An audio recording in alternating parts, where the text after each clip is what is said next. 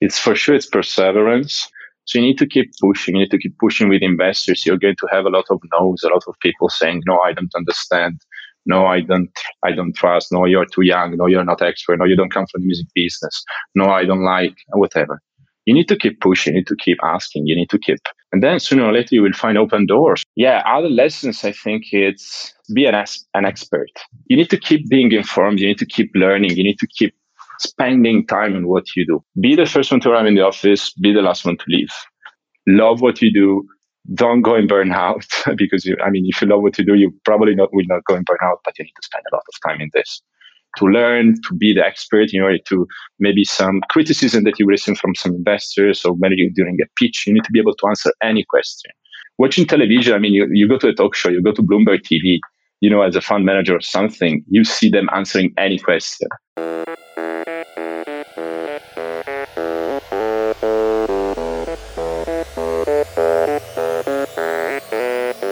Welcome. I am your host, Dino Cattaneo, and you're listening to Authentic Leadership for Everyday People, the podcast where we investigate the connection between effective leadership and authenticity. If you're looking for inspirations and tips on how to become a better leader by being your true self, you're in the right place.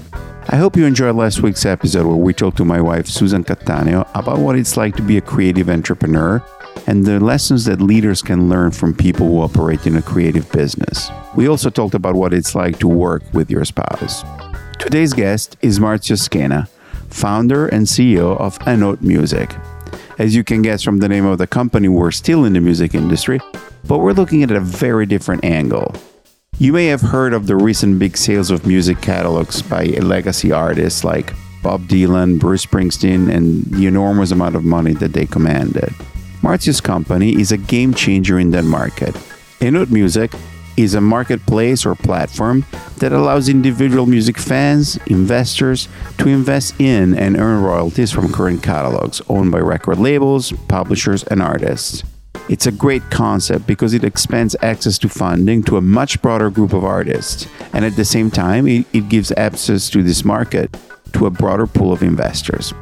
It's also a great application of blockchain, which A-Note uses to support a portion of its process, as you will hear in the conversation.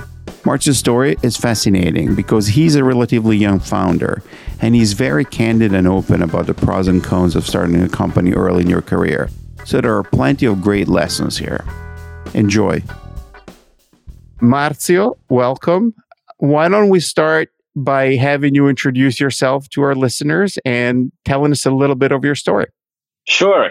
Hi, Dino. Thank you for the invitation. Thank you for having me. It's a pleasure to be here with you. And sure, my name is Marzio Scena.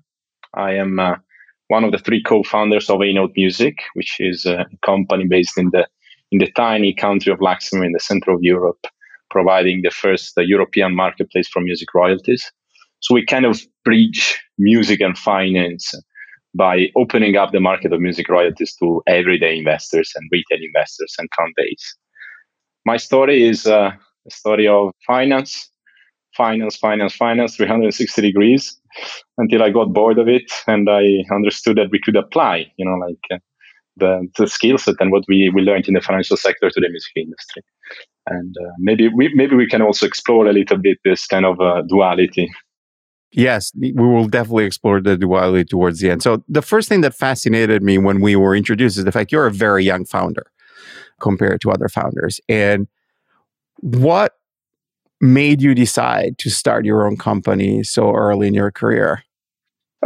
Okay. The why is always very hard to find.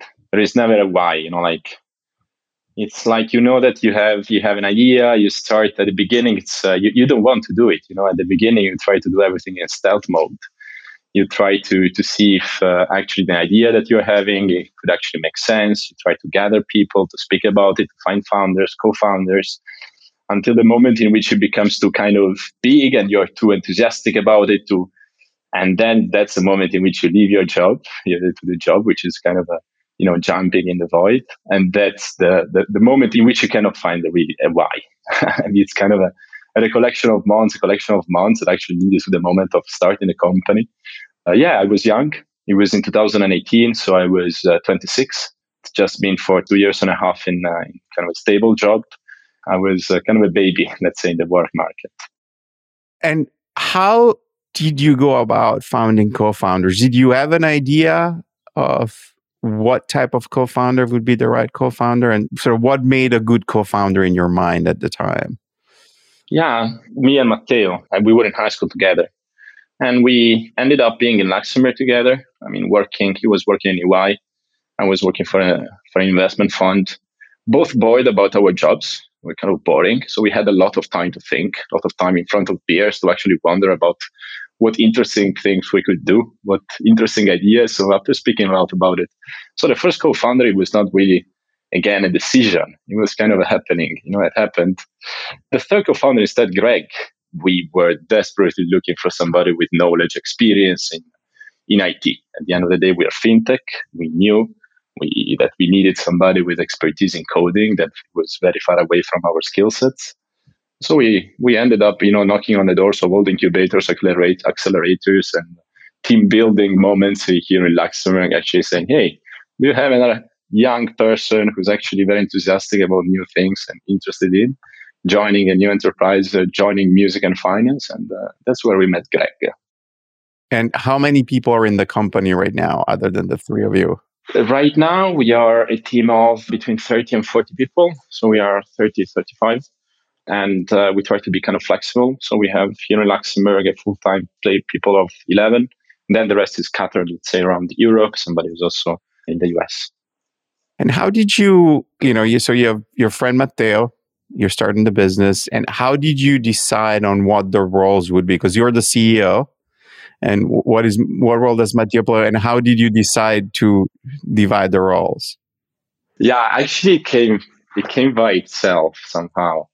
At the beginning, it was because Matteo left EY before I left my job. So Matteo was, at the beginning, he was CEO and he was taking care of everything. Can you imagine the beginning of trying to start a company, trying to convince people that you're really motivated in what you're doing and you really want to start a company, joining music and finance? It was very complex for him. So he was the CEO, he was going to all the events, he was making sure that we could get, to that specific incubation program, that all the stakeholders that we needed. And after the three of us, we left our jobs, we decided that I would become more kind of the CEO for, kind of a more probably outgoing personality. Matteo is very precise.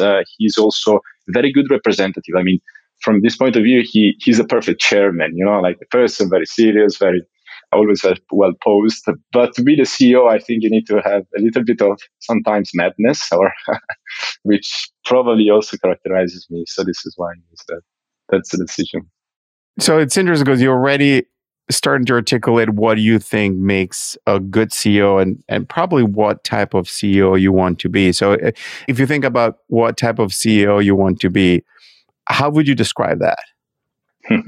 Well, CEO I would like to be, of course, a successful one, which is a term that actually encompasses a lot of, what defines success? Of course, success is for sure the company that you're engaging with, you're trying to lead, actually to fulfill its goals, to continue advancing, despite adversities always being there. It's also kind of taking the blame for whatever goes wrong. That's also one of the responsibilities and one of the problems of being a CEO, is that you're always in the middle. Whatever the problem, might be an internal problem, marketing and the IT team, they don't get along well. You need to be there in the middle, also with external investors.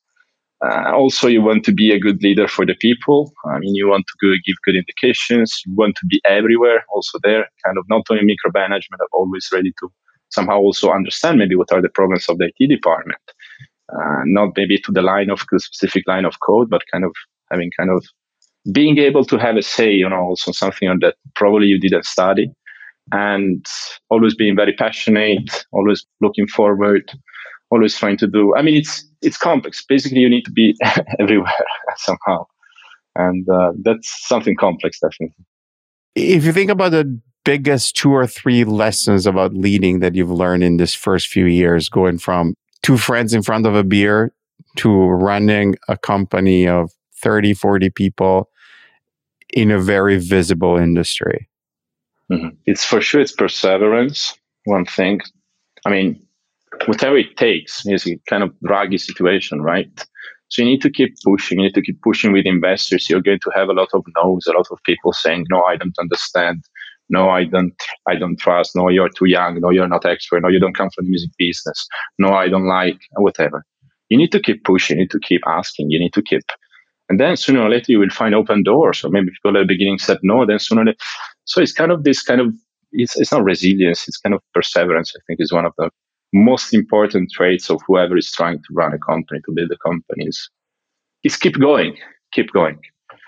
And yeah, other lessons, I think it's be an expert. You need to keep being informed. You need to keep learning. You need to keep spending time on what you do.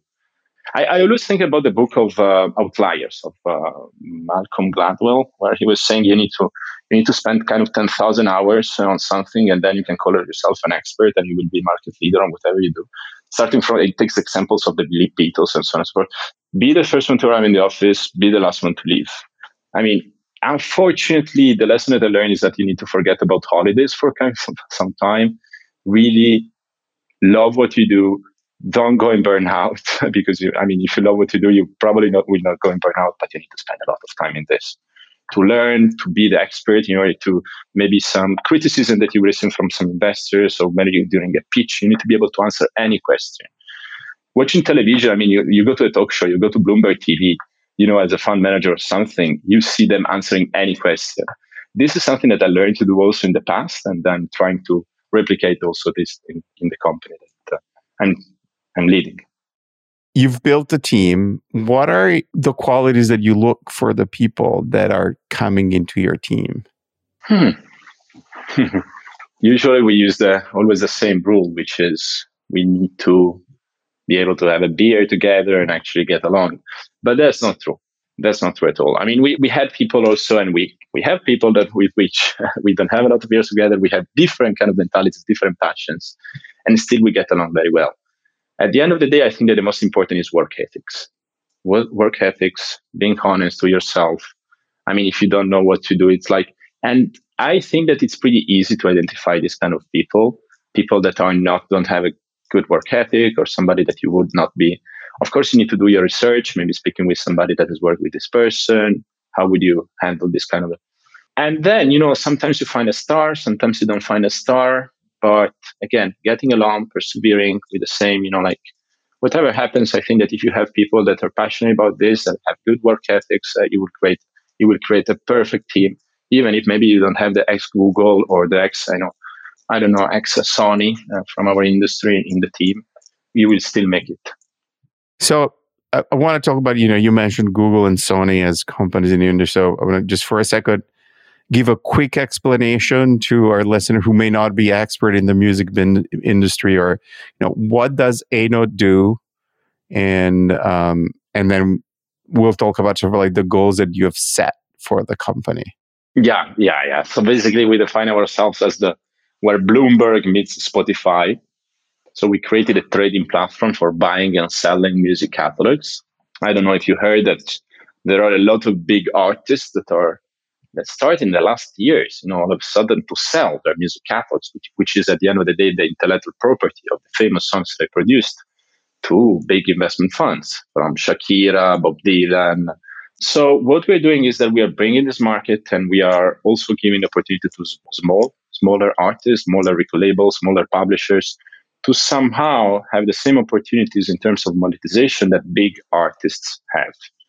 So we are basically applying the logic of the free market to music catalogs, which is the market of music, which is very capital intensive. So an injection of liquidity, the opportunity of monetizing a portion of the intellectual property and selling it to investors is a great opportunity, very appreciated by many players in the music industry. And we are doing this in a fun way, in the B2C way. So we are not connecting with investment funds. We are not connecting with big record labels, but we're connecting it, with the music and music owners, with the man of the street, let's say. So the fan, the retail investor, we are fractionalizing ownership of music rights, basically.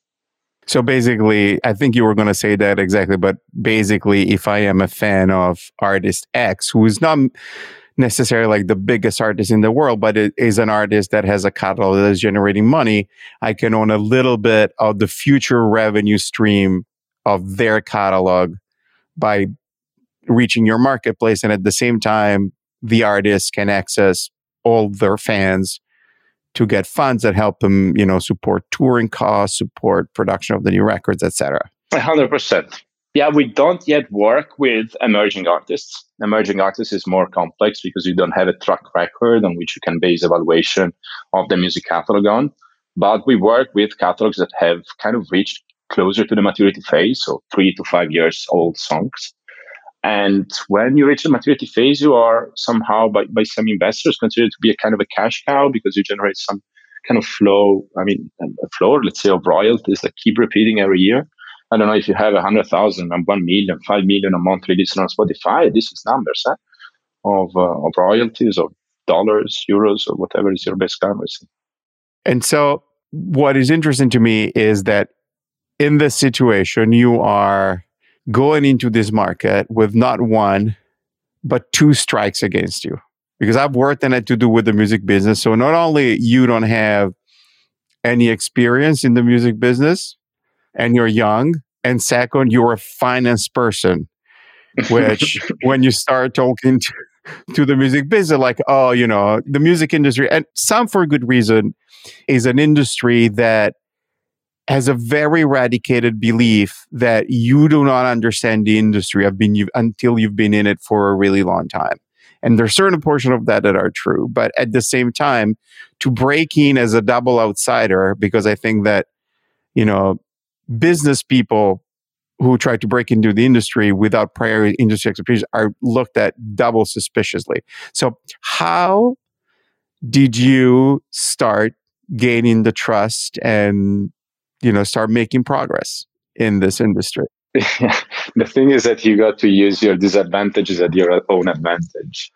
The fact that I was young, of course, lack of track record, lack of anything that could be considered as trustworthy, except for a good university background and probably kind of being an expert in financial modeling. But the problem is that I couldn't go in front of people saying, hey, here is my Excel, it's perfect. What do you think about A-note music? No, but the thing, for example, being young, if the moment that you go, that we were going in 2017, speaking with kind of former executives, current executives with 20, 30, 40 years of experience in the music business, they were looking at us kind of this, oh, look at these cute guys. Look at what they're trying to do. Let's give them a hand. Let's give them a hand. So we kind of got a lot of knowledge, a lot of information, then asking, hey, do you know anybody that we could actually speak to? Because we are very interested in getting to know more. At the beginning, we really knew nothing about music business. We didn't know the difference between master rights and publishing rights. We didn't know why an artist basically from my point of view, the music business was composed of one player, the artist. Oh yeah, maybe there are record labels, but I didn't know why.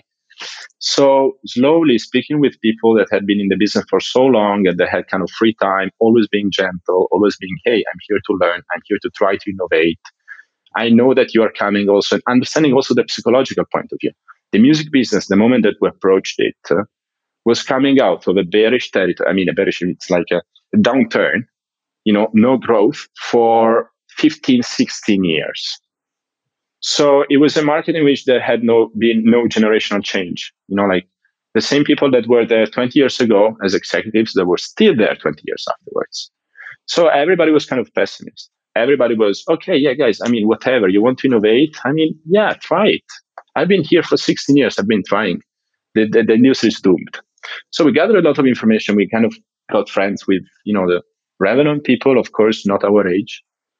And slowly becoming, again, the concept of expert, the concept of understanding, the concept of always being one step in front. At least you need to be able to express what you do and to know the industry. Then that's the moment in which we had a good proposition for actually going to record label A, record label B, publisher A, publisher B, artist, songwriter, and actually propose something that could be perceived as valuable because we had got all the knowledge from the patriarchs of the business.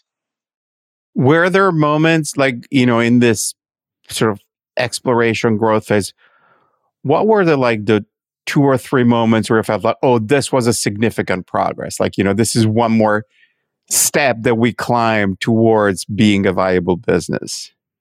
Yeah. So it was the moment in which we actually find the first potential yes to a potential sale of a potential catalog on our platform. After speaking with, I don't know, having come out our internal CRM that was kind of an Excel file with name and surnames and when we met the person and what this person was doing of, I don't know, 70, 80 entries, all of them met by one. We actually found a record label, a publisher, that actually called us after speaking with me, I don't know, for 5 or 6 times. And he said, yeah, actually, I think maybe it could be something interesting to do. Because at the end of the day, the proposition of monetizing 10% of your catalog, receiving funds right now, and then reinvesting them in your catalog itself is a good proposition. So that's the moment in which we said, oh, yes, that's good. Actually, somebody sees that this is a good opportunity. That was kind of the first catalyst for us. I remember when it was in September. September of last year? No, a few years ago, 3 or 4 years ago. I just remember September. I stopped counting years. And how many artists are on your marketplace right now, roughly? Right now we have, the point is that each catalog contains many artists, right? Oh, okay.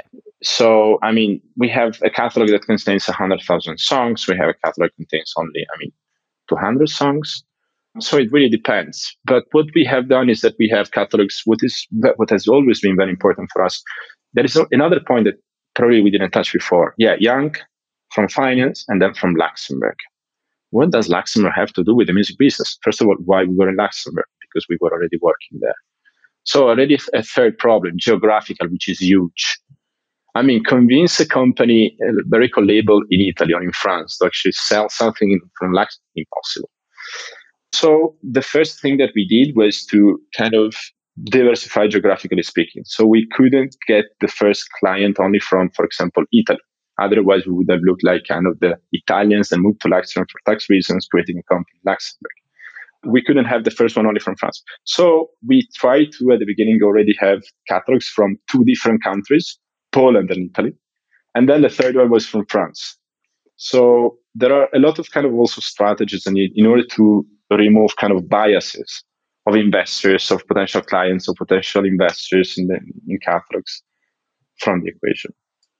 And so you also had to overcome like 2 different sides of, because your role entails a lot of education on all sides. What are some of the key barriers and how are you overcoming them with actually the investors, the individual consumers? Yeah, the point was indeed probably transmitting all this knowledge, all this understanding of the business, of the financial, and how the financial side deals with the music industry, how to look at music from a financial point of view, and transmit this to the general public, to potential clients. And we have pivoted a lot our approach, a lot of times our approach. At the beginning, we thought we needed to have kind of a platform, a product which is very financial oriented, very like Bloomberg, dark. Then we understood that with this, we were losing all the fun side, all the music side. So we went to the music part and then we lost kind of so yeah, it's a process of trial and error, of not being afraid of redoing everything from scratch, of redoing the processes. And again, also here, it's kind of, there is not a specific kind of way to do it, but it's trial and error. Again, it's until you find a product which is kind of, or an approach which is clean enough and that probably 50% plus one of the people that you're in front of you will understand. And as a CEO, when you mentioned there's moments where you had to rethink the whole approach, how are some of the challenges that you face when you're like, okay, we need to turn 180 degrees here, and how do you communicate them to your team? Fortunately, we have from day one convinced about the approach of creating a marketplace of music rights. And we are still, after 4 or 5 years, still in the marketplace for music rights territory. Then, of course, there are minor decisions, minor approaches that we changed drastically. But the most important challenges was at the beginning not finding clients. Finding maybe the first 3 catalog owners interested. And then you read on the newspapers that, who was it? I don't know, again, like Bob Dylan, let me give an example, sold his catalog to Hipgnosis for $50 million, euros or whatever. And then you start to see, the big financial markets are coming in. I have a huge opportunity here, but I also have a huge competitors.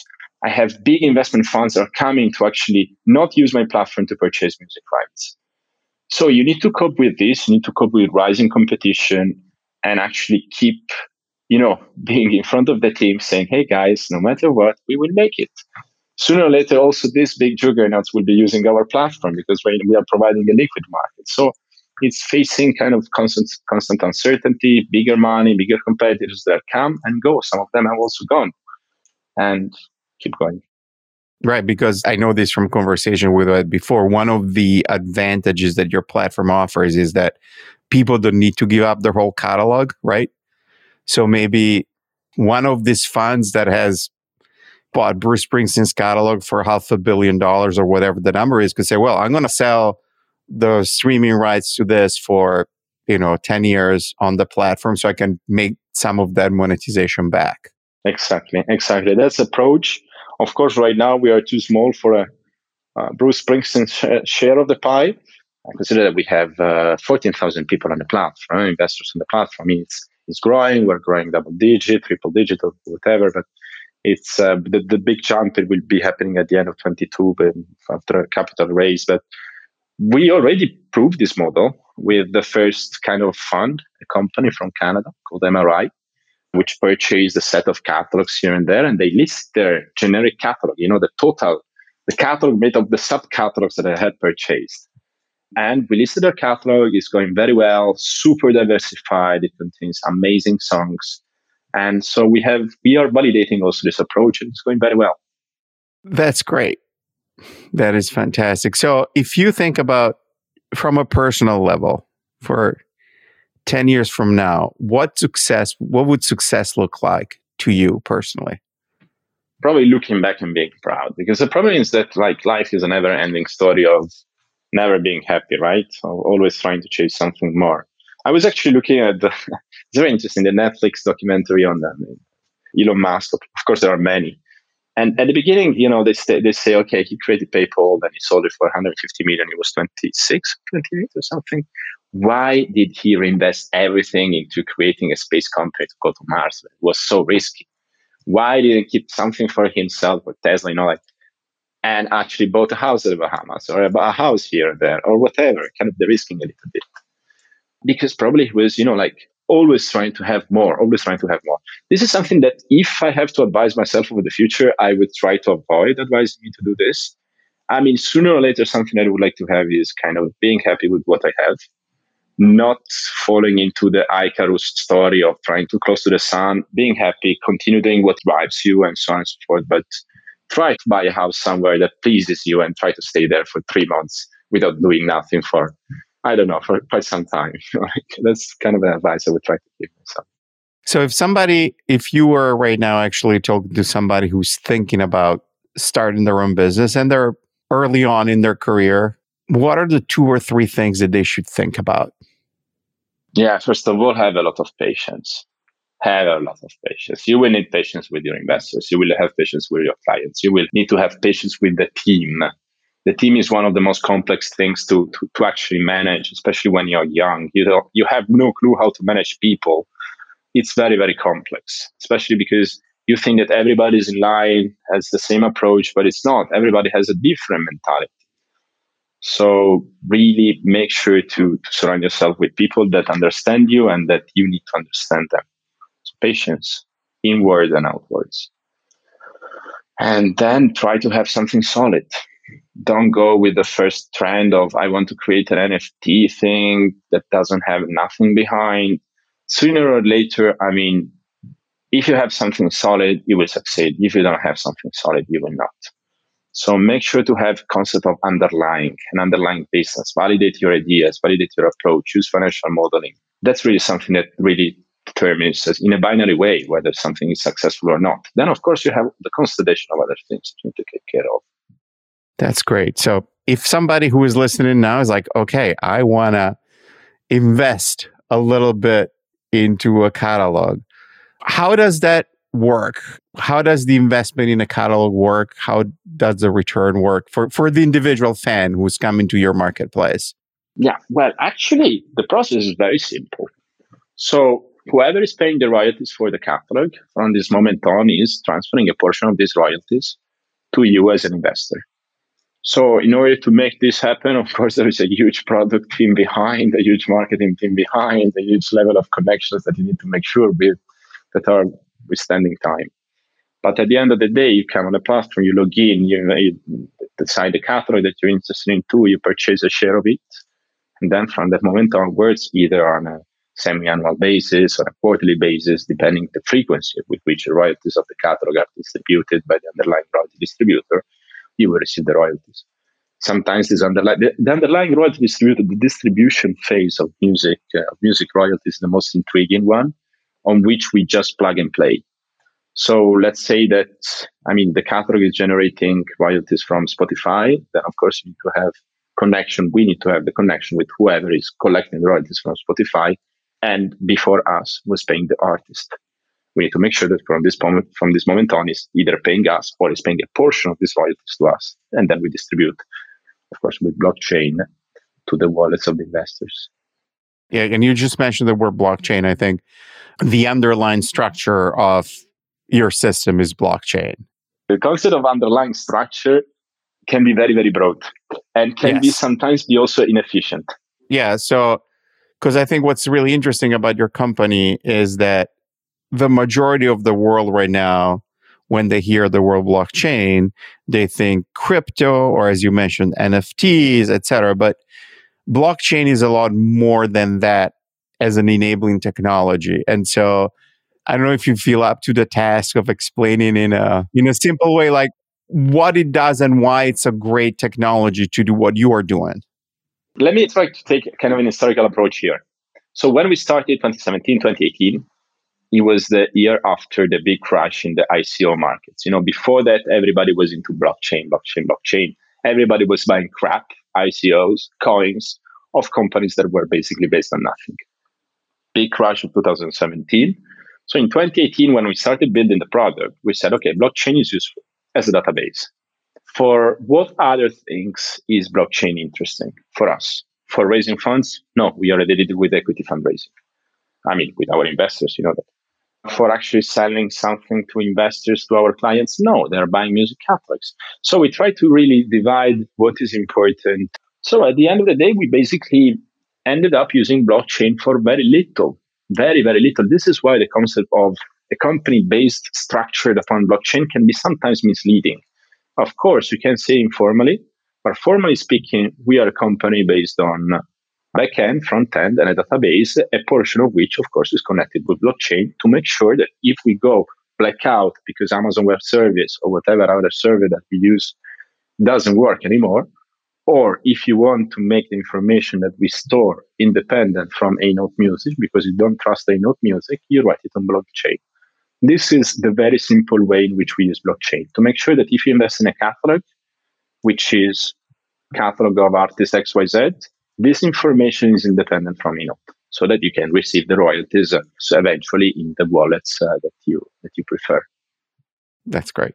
All right, so let's go on to the personal side. I know you said that you are basically spending all your breathing time in the business right now, but do you have any interests or passions outside of work? And is there one that has informed you or helped you with your work? Yeah, I was really, really, really head on the desk for 2-3 years. Now I'm starting to breathe again. After kind of some time, you need to. So no, for sure. I love traveling. I love traveling. I love keeping myself informed. I used to love to go to the gym. Now it's a rarer event, let's say. Yeah. I love clubbing as well. I really love clubbing. Listen to music, going to hardcore clubs, or pretty rare in Luxembourg. Whenever I'm traveling, that's the first thing that I do. I make sure to come back home as late in the night as possible or in the morning. That's something which is helping me, kind of also distress and meet people. And I think it's important to be kind of authentic to yourself, to your early 20s, also when you grow up somehow. That's great. And then there's a question that I ask everybody. Is there an expression in business that drives you crazy? One of those, cliches. And what is it? I think, I was thinking about the concept of blockchain or NFTs, kind of technical terms that right now are really overused. You find reports about NFTs everywhere. But something that I think is kind of a longer, I've seen this work surfacing here and there for a longer time, is the concept of work-life balance. Yeah. It's very complex to speak about this topic, right? But I really hate kind of demonizing work, demonizing life in one way or the other. And so this concept of balance that you need to find, you need to make sure that, at the end of the day, my philosophy is that you need to make something work as a founder. You need to make something work as an employee. You need to need to make something work, either your life or your work. So sometimes, can I use bad words? Fuck the balance. Just go with what is necessary. Just do whatever it takes. Just go. Be driven. And then, of course, there will come the moment in which you will find more balance or whatever, but it cannot become an obsession. I've seen instead some very good, people that could give a lot and that instead were, no, but at 6 p.m., for example, I need to go home because I need to find something for myself. I think that elasticity, flexibility is something that at work and is very, very important as well as in your life. And so, it's kind of controversial for sure. But yeah, it's a word that I actually don't really like sometimes because it's just a shield behind something else, I think. That's actually a good answer. I do think that there's a lot of misunderstanding in terms of what work-life balance means at different places in your life. So I think and not many people have the courage or the honesty to say, maybe the way we're defining it is not correct. Okay, final question. I call it food for your body or food for your soul. You can choose, if there's a recipe or a drink that you really love, or if there's something like a piece of music, a book, a piece of art, a movie, a play that really inspires you or that, nourishes your soul. Mm-hmm. Yeah, actually, I'm not that much into visual arts by exclusion. I love cinema. So, no visual arts. I love cinema, but it's kind of hard to find the perfect movie. That I would go with music for sure. And really something that I really do a lot of times when I also need to find back kind of the very complicated day, but I still have some tasks to do or whatever. Soundtracks. Soundtracks are the recipe for happiness. I promise you. It's fantastic. It's the moment that you're there and you need to stay focused, and maybe after a long work day, or maybe even in the morning. But for whatever reason you cannot be focused, listen to the Gladiator soundtrack 2 hours, or listen to Inception soundtrack, a repetition for 10 hours. I promise you will feel like the Gladiator, an Excel file, anything that you will need to do, you will find like a superhero. It's amazing. The way these soundtracks are built is for making people kind of feel emotions the moment that they look at a superhero movie or whatever. And then you repeat this while you're doing meaningless jobs in front of the computer. I really love whatever kind of soundtrack, as long as it's empowering one. That's great. Marzio, thank you so much for being a great guest. It was great having you. Thank you, Dino. Thank you for listening to this episode. If you enjoyed it, please tell a friend who may enjoy it that they should listen to it. And if you really like the show, please tell your friend and post about it on social media. Every little bit helps. Make sure you're subscribed to the show on your favorite listening platform so that you don't miss the episodes when they're released. And if you're listening on a platform like Apple Podcasts or Good Pods or Podchaser that allows reviews, please leave us a great rating and a review. As usual, stick around because at the end of the credits, I'm going to share a new song by Susan Cattaneo. To find out more about A-Note Music, you can go to the website, which is spelled ANOTEMUSIC.com, so anotemusic.com. And at the bottom of the page, you can also find their social links. I believe investing right now, it's only allowed in the European Union and maybe some other countries, but definitely not in the US. However, if you're interested, there's an A-Note Music application in the Google Play Store and in the Apple Store, so you can look at there on your mobile devices. And then finally, you can find Marzio on LinkedIn at linkedin.com/Marzio Flavio Scena, which I'm going to spell out for you. It's spelled MARZIOFLAVIOSCHENA. You can find me online at al4ep.com with the number 4. So al4ep.com. And then you can email me at dino@al4ep.com. On Twitter and Instagram, you can find me at al4edp. And the podcast has the Authentic Leadership for Everyday People page on Facebook. This episode was produced by me, Dino Cattaneo, with additional edits by Pro Podcast Solutions. It was recorded remotely using Squadcast.fm. The theme music was composed, produced, and arranged by Nicolas Cattaneo, who also played keyboards and drums, with Tony Savarino on guitar and Jesse Williams on bass. And finally, here's a song by Susan Cattaneo.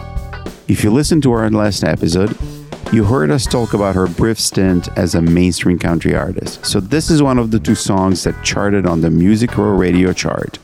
It's a fun little ditty called Girls' Night Out. Enjoy.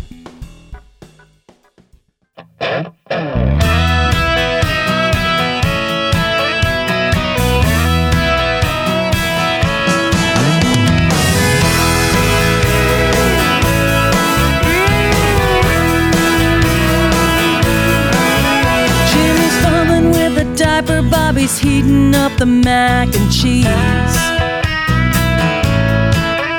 Peter's stuck on page 2 of little Johnny's trigonometry. It's just a one night a month when the women aren't around. We're all downtown, 'cause it's girls' night out, where we talk about love, we talk about life, we talk about ticking clocks, Botox, and that's not all. We talk about sex, we talk about the ex and PMS and clothes. We even talk about the big old man. Don't really want to know what we talk about on Girls' Night Out.